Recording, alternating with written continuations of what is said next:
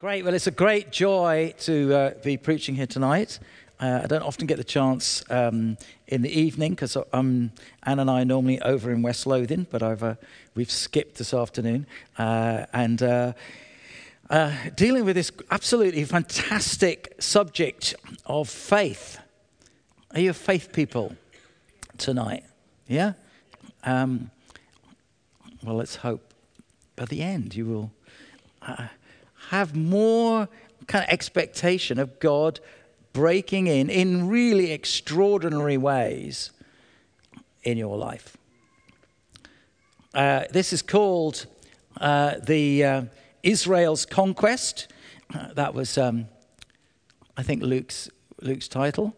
I kind of got Walls of Jericho. That just gives you an idea where we're going. Okay. Or, what I like to say is the mysterious case of Anthony Clifton Brown. Or, God and the Red Jumper. So we've got lots in store here, okay, of actually unusual things that happen in your life. Ways that God breaks in and actually demonstrates himself. That everybody else is would not see it, maybe, but wow. That is absolutely extraordinary because for you, it just has huge kind of important meaning for you. So I'm going to kick off. We're in Hebrews 11. If you want to follow it in your Bibles, please do. We have just one verse in Hebrews, okay? And we've been working through this. We've been looking a lot at different characters, different people. And we're going to be looking at this verse 30, tonight. Okay, by faith, the walls of Jericho fell after the army had marched around them for 7 days. Many other passages that we've actually looked at and we'll be looking at in Hebrews 11 by the writer of Hebrews is start off sort of like this. By faith, Moses. By faith, the prostitute Rahab. By faith, Jacob. By faith, Joseph. But the first thing we notice here when we're looking at this verse is that there isn't a person's name included there. Clearly, the faith that is lifted up for us, because that's what the writer of Hebrews is doing, he's lifting up, he's saying, look at this faith, now be a people of faith. Listen to this person, or look at this thing and see and expand your faith. Believe God. And what's he saying? He's saying, by faith, the walls of Jericho. I didn't know the walls of Jericho could have faith. So obviously it's not walls that have faith. Well, you think, you're getting at Joshua here. You're actually saying you wanted to lift up Joshua. He was obviously crucially involved, as we'll see in a moment, in leading the army. A man of faith, definitely a man of faith. Why isn't he mentioned? He's not mentioned at all in the whole chapter. And he's not even in this, which should be the one where he's mentioned. He's not mentioned. Okay. What is it that the author's trying to bring out in this passage? And I want to say, first off, is that it's about a people. It's about a people of faith. So this differs a little bit from the others. This is about the corporate community of God's people. It's great that we have significant characters lifted up, Abraham and the prostitute Rahab, and we can identify with them and see them exercising faith personally. But there's also a place for corporate faith.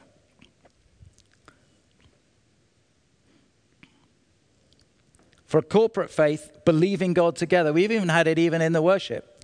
We had, isn't it good that the brethren dwell together in unity? There's a sense of, a lot of the Bible talks about a we rather than a me. A we rather than a me. So it's about us. I have identity because I'm part of this church. There's a kind of, so what do you do? And I can ask, I serve on kids, and I do the coffee, and I'm back there kind of working the slides. I'm part of this thing. I work out my life of faith because I'm part of a community of faith.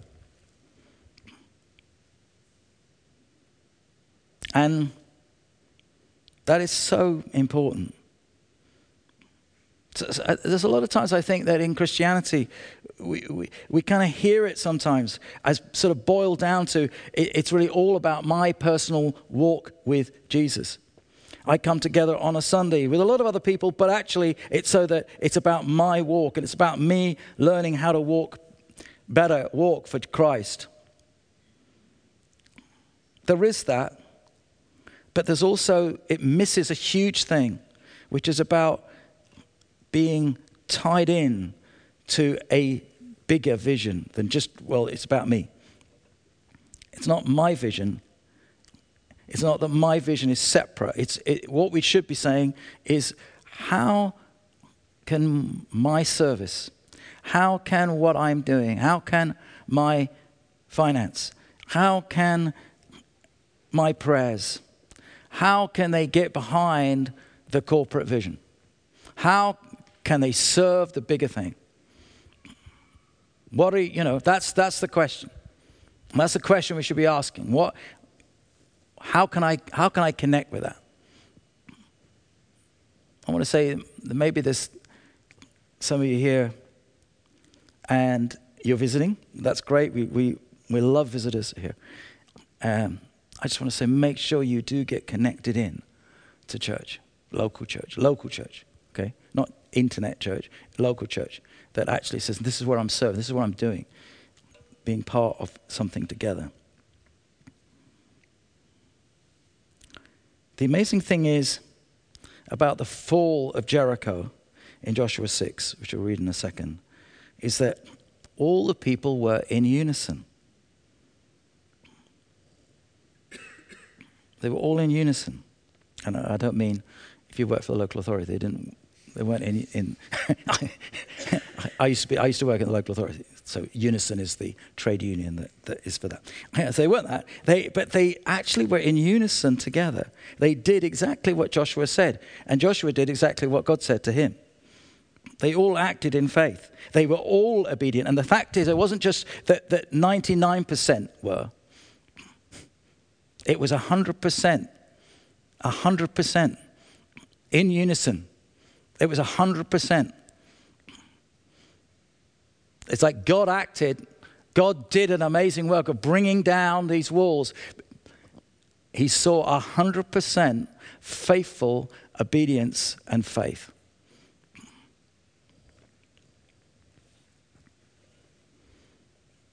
Let's remind ourselves. It's found in Joshua 6. Now the gates of Jericho were securely barred because of the Israelites. No one went out, no one came in. And then the Lord said to Joshua, "See, I have delivered Jericho into your hands, along with its king and its fighting men. March around the city once with all the armed men, and do this for 6 days. Have 7 priests carry trumpets of ram's horns in front of the ark. And on the 7th day, march around the city 7 times, with the priests blowing the trumpets. And when you hear them sound a long blast on the trumpets, have the whole army give a loud shout. And then the wall of the city will collapse, and the army will go up, everyone straight in." Jumping down to verse 10. And this is him now talking to the people. And Joshua commanded the army, "Do not give a war cry. Do not raise your voices. Do not say a word until the day I tell you to shout. Then shout." It was very precise. And they go around the city, so once a day for 6 days, being absolutely silent. And then on the 7th day, they go around 7 times and then blowing of the horns, and ending with a huge shout. And this is what happens in verse 20. And when the trumpet sounded, the army shouted. And at the sound of the trumpet, when the men gave a loud shout, the wall collapsed. And so everyone charged straight in, and they took the city. I think about that and think, wow, the discipline it must have taken for nobody to talk for 6 days as they're going around. I mean, it's not just, we're going to go around and, and I don't want any, it was 6 days. And you're thinking, what are we, just imagine it. Okay, you're going around this really, as we'll see in a second, this really fortified city. And they're going around it, and there's these huge, massive walls. And you're thinking, first day, yeah, it's quite nice. Second day, you're like, oh, he's got this right. Third day, you're really starting to kind of think, we really feel like a real Charlie here, And they just, here we go. But you know what? There's a united front. Everyone was needed to follow. Couldn't have some doing their own thing. It took real faith to simply follow. No complaints, okay? No complaints. That's what you're going to get, isn't it? That's the likely thing you're going to get, is complaints. You're going to get like how long are we going to keep doing this thing? Are you sure about this? I mean, come on. I mean, no complaints. Interesting thing, isn't it? That the issue of no complaints was exactly the problem that their parents had. Exactly the problem their parents had. Remember that only 2 people survived out of all those of the Moses generation, and that was Caleb and Joshua.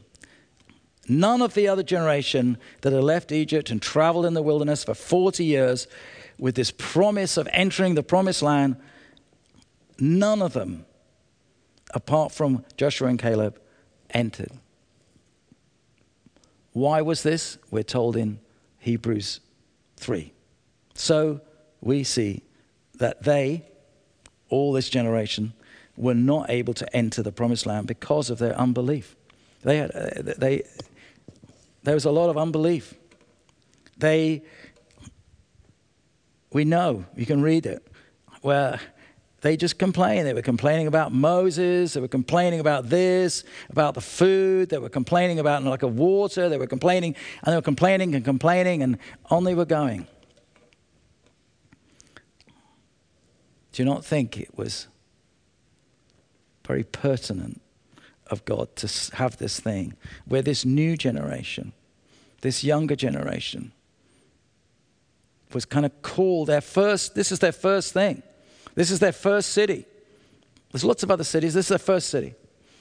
And on the first city, they're called just to keep quiet and just to all together now. We're going to do this all together. We're going to go around this every single day. We're going to go around once a day. And I think actually there's a part of that kind of reflects back. It's kind of like, yeah, this is a new generation. We're going to be different than our parents were. We're going to be a people of obedience. We're not going to complain. And we're going to be a people of faith.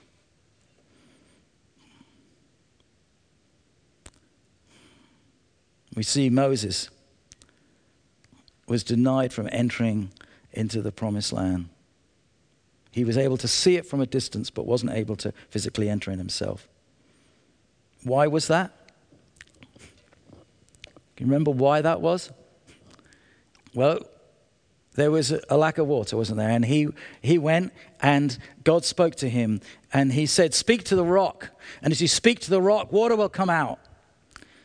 I want you to go and do that. And he went, and he didn't speak to the rock. He hit the rock. I'm thinking, well, what's the difference? Hit, speak. It was really significant. He hit the rock 2 times.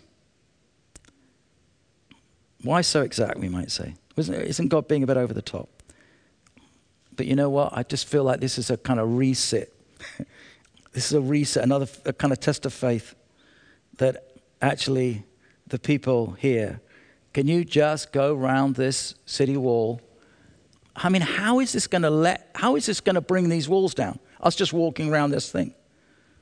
Surely we should be doing something. Firing rocks at it or something. No, just walk round. And I just want you to be quiet. I think there's some connection between what God asked Moses to do and what these people did here.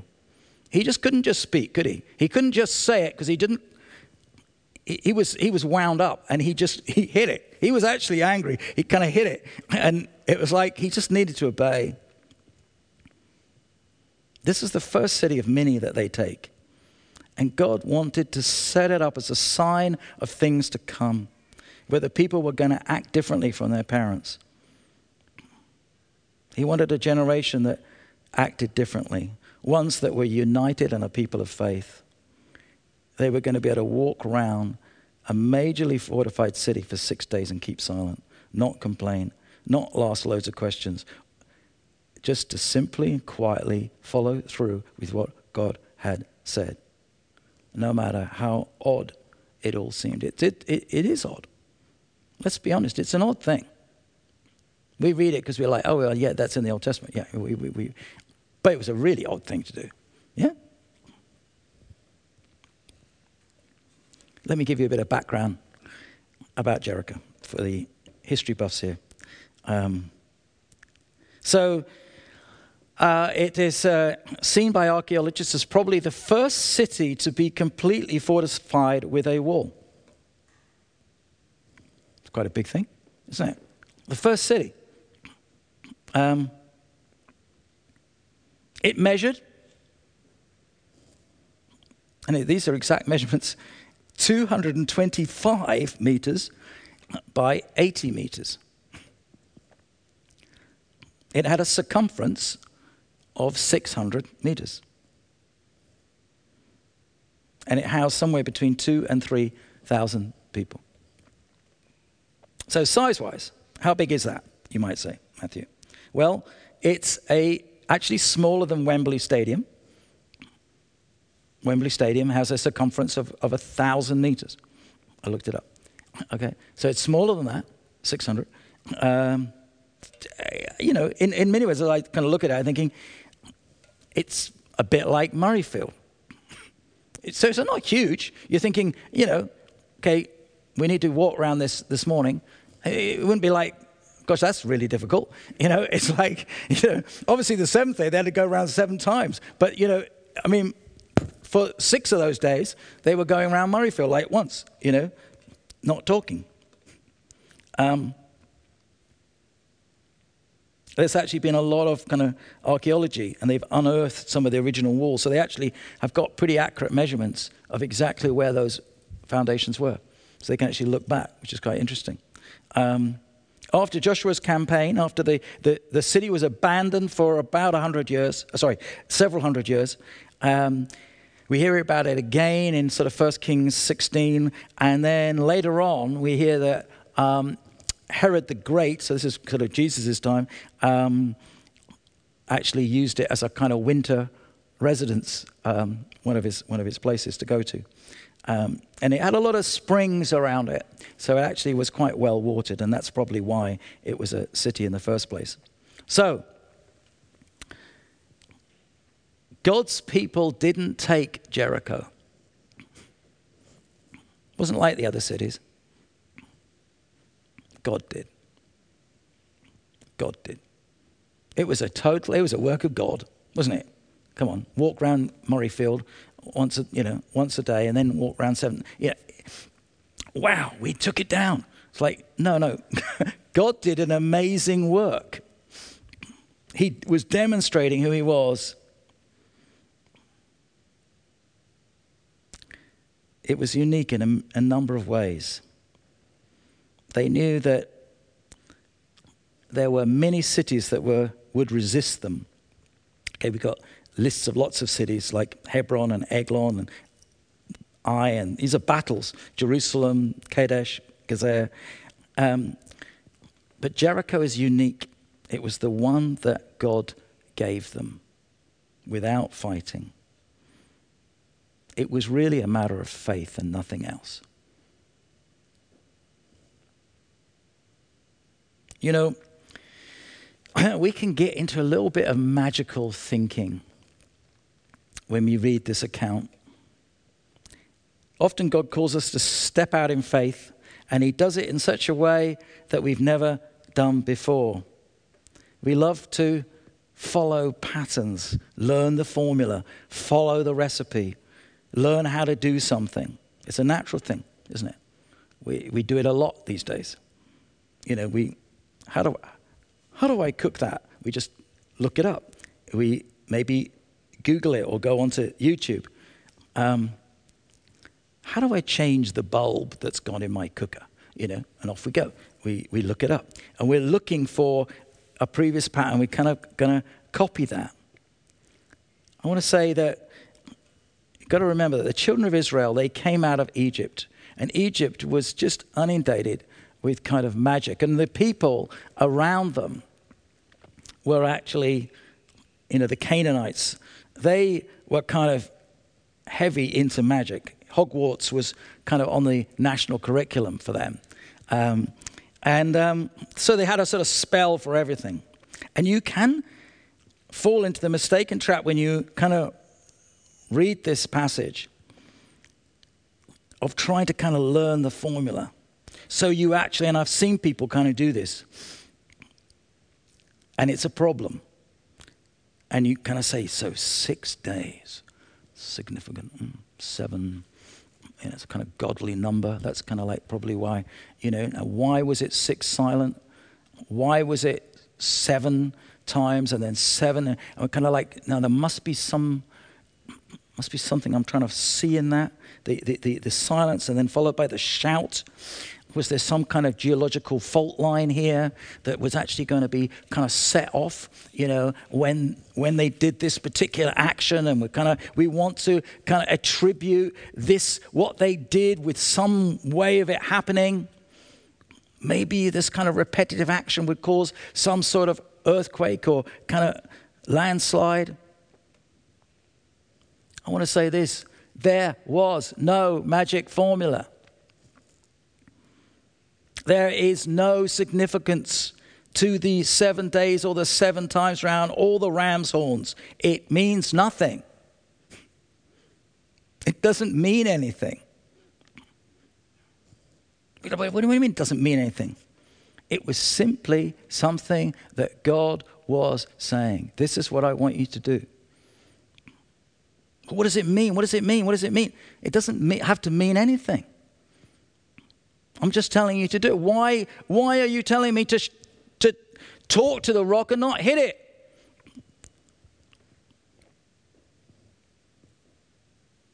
Because that's what I'm asking you to do, because I'm God and I'm asking you to do it. That's it. Stop looking for patterns, or you're just going to become weird. Yeah? I mean, we can get kind of crazy, kind of looking for these patterns all the time, that we're kind of looking for, you know, if you see it, you know, people look for numbers in the Bible, all sorts of things. It gets bizarre. Starting focusing on the pattern and not on God. God wants us to focus on him. This is God. This was a God work. God did this. We need to focus on him.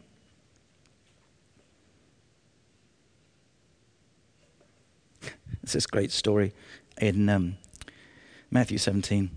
And certain men come and start complaining to Jesus about their lack of paying tax. Not paying tax. I see you're not paying tax. And you know what he does about it? Goodness me. You know. And he just says, Peter, go and fish. First fish you pick it out, and you will find a coin in that fish's mouth. And you will then go and pay all the tax we owe with that coin. So what Jesus is trying to say is that in order for us to pay tax, we need to go fishing. No, that's not what he's saying. He's saying he was demonstrating, I'm Almighty God. I can look after those kind of things for you. I can even know that this fish over there, whatever one it is, but I know that whatever it is that you actually catch, that is the one that is going to have the coin in its mouth. Yeah? Peter walking on the water. It wasn't really a sign about how great Peter's faith was. Something that we're sort of then thinking, oh yeah, we need to follow that. How many times have any of you seen Jesus walking on the fourth? Not many. Yeah. But it was something for Peter. Maybe, obviously, Jesus knew what he was going to go through, how he was going to kind of come to that point of denial. But actually, here you go. Actually, I'm showing you. You can actually walk on the water too, and I'm going to call you because I'm actually on the water. I'm calling you. It's not a pattern. It's actually something that God was doing and demonstrating. God turned water into wine, demonstrating who he was, even to his mum and brothers. We do end up with some very strange and bizarre practices if we try and copy all the various ways that God acted in the past. And you know something? God has, I've just picked out a couple, but you know, I look at Anne and my life, and there's just loads of things where actually as we've stepped out and trusted him, and also to help us to step out and trust him, when we're kind of like, ooh, this seems really scary, God's actually given us little things that, as I will talk about them, will seem utterly bizarre to you. But actually for us, they meant a lot. For us, God was saying, I'm with you. And I believe I'm saying this so that you too don't just copy those things, but actually can believe God, that God is for you. And he's with you.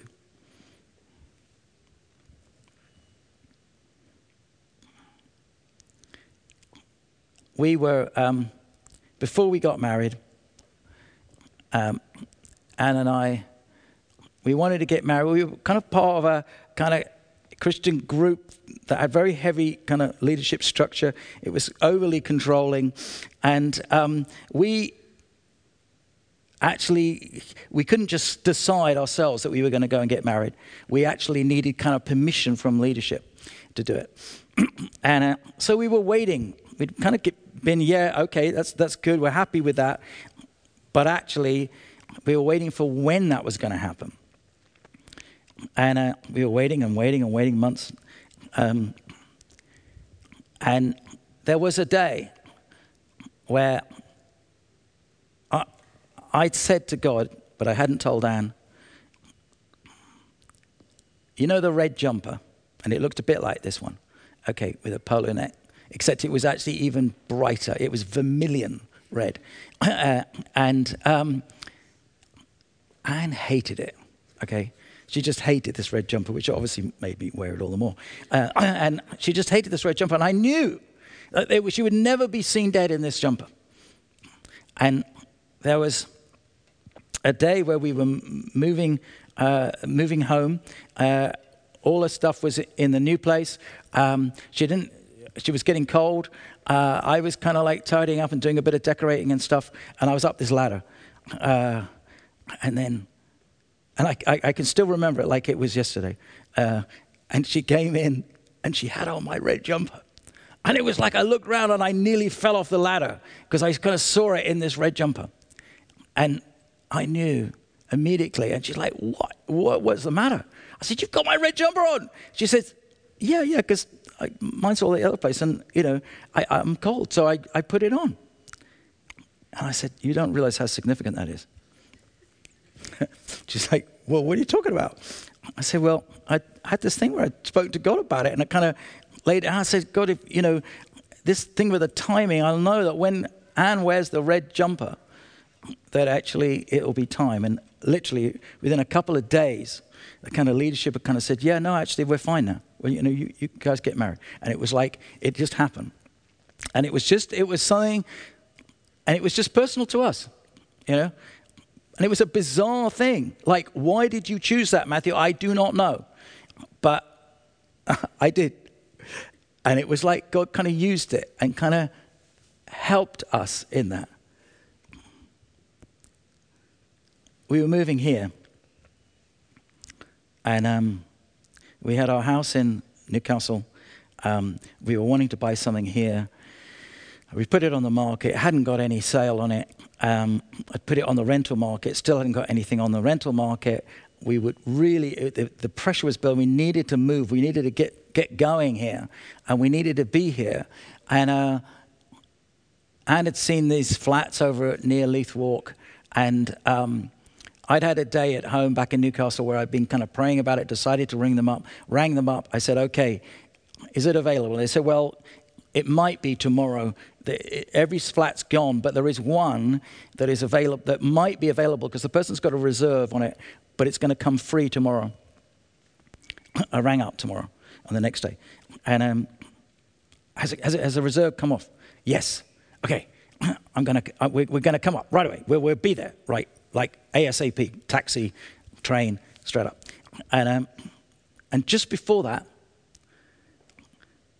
I had this call. And this was a sort of a group of businessmen that kind of had plowed their money together to kind of build these block of flats in near Leith Walk.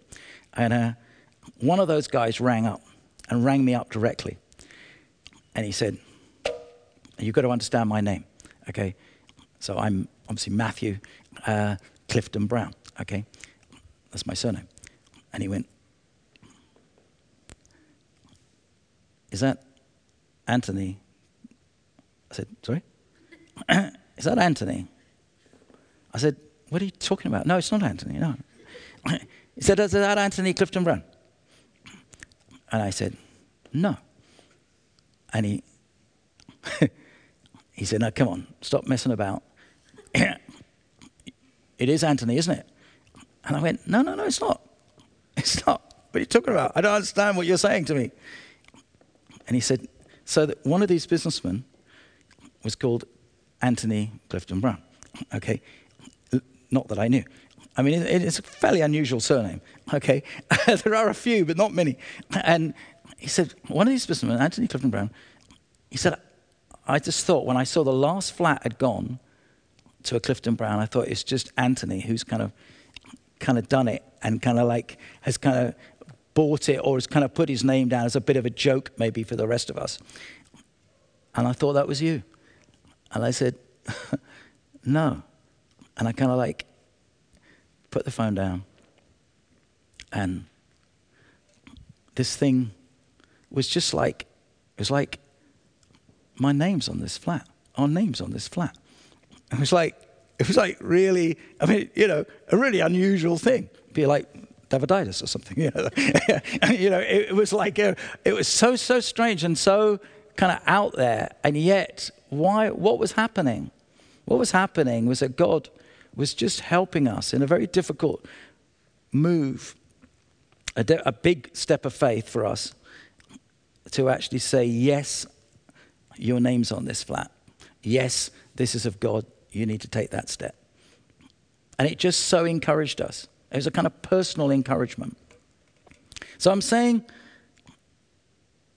God uses things that he knows for us will boost our faith.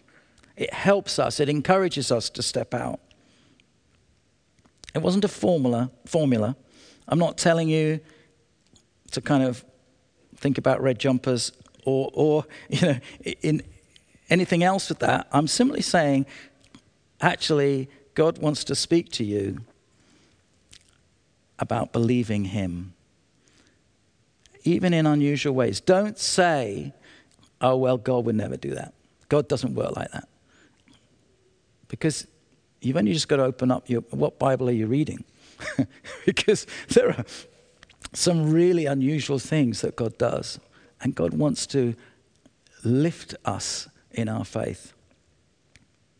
So these are some things, maybe as the band comes up, these are some things that I want to just apply for us today.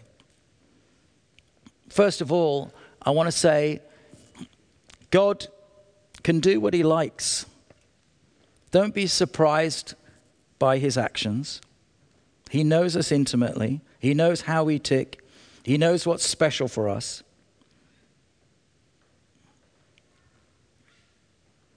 He's done some amazing things in the Bible. We see donkeys talking. We see the sun going backwards. The walking on the water, the making the blind eyes see. These are amazing things. He does what he likes. Don't put him in a box. Don't limit him. Walking around the walls of Jericho was, let's face it, a really bizarre thing. And secondly, don't look for formulas. It's important that we follow his spirit, him. We're focusing on him, not on his methods. The consistent is that God is always looking for a people of faith, no matter what generation you're from. The way he worked yesteryear will be different from the way he's working today and in the next generation. It's important that we follow him and his spirit and not just the methods that he's used in the past. Thirdly, I want to challenge you with number 3.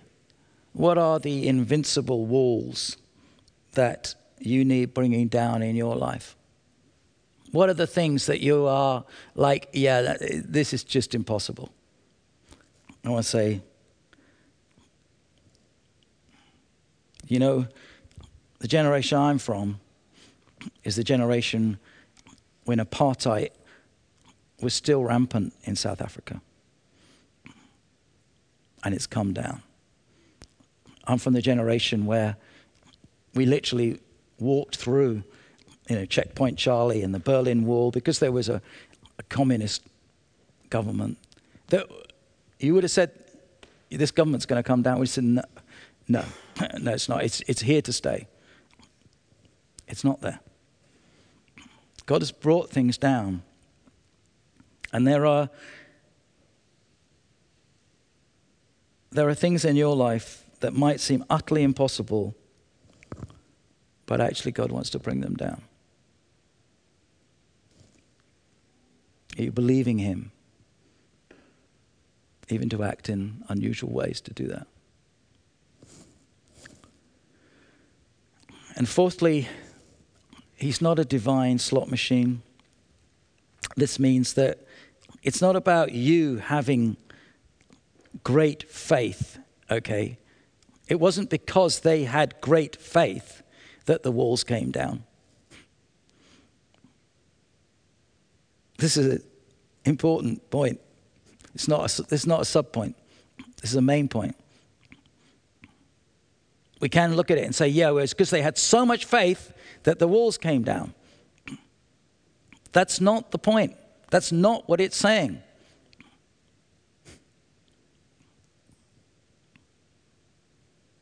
God brought the walls down. It wasn't because of their faith that he brought the walls down. God brought the walls down because he's God. The issue of faith was that they had faith in this almighty God. And it's really important that we don't start this kind of other crazy route of faith that is kind of like, some people have got faith like this and some people have got faith like this and it's like we sort of got different grades of faith. And, these are obviously people who just had faith for wall falling, It wasn't the case. It was that God was doing that. So when you pray for somebody that's really sick and you're praying, God, make them well, it's not about, how much faith have you got? Have you got enough faith for this person to become well? I want to say that's not what it's saying. It's saying, do you believe that God is big enough to make this person, he is powerful enough to make this person well?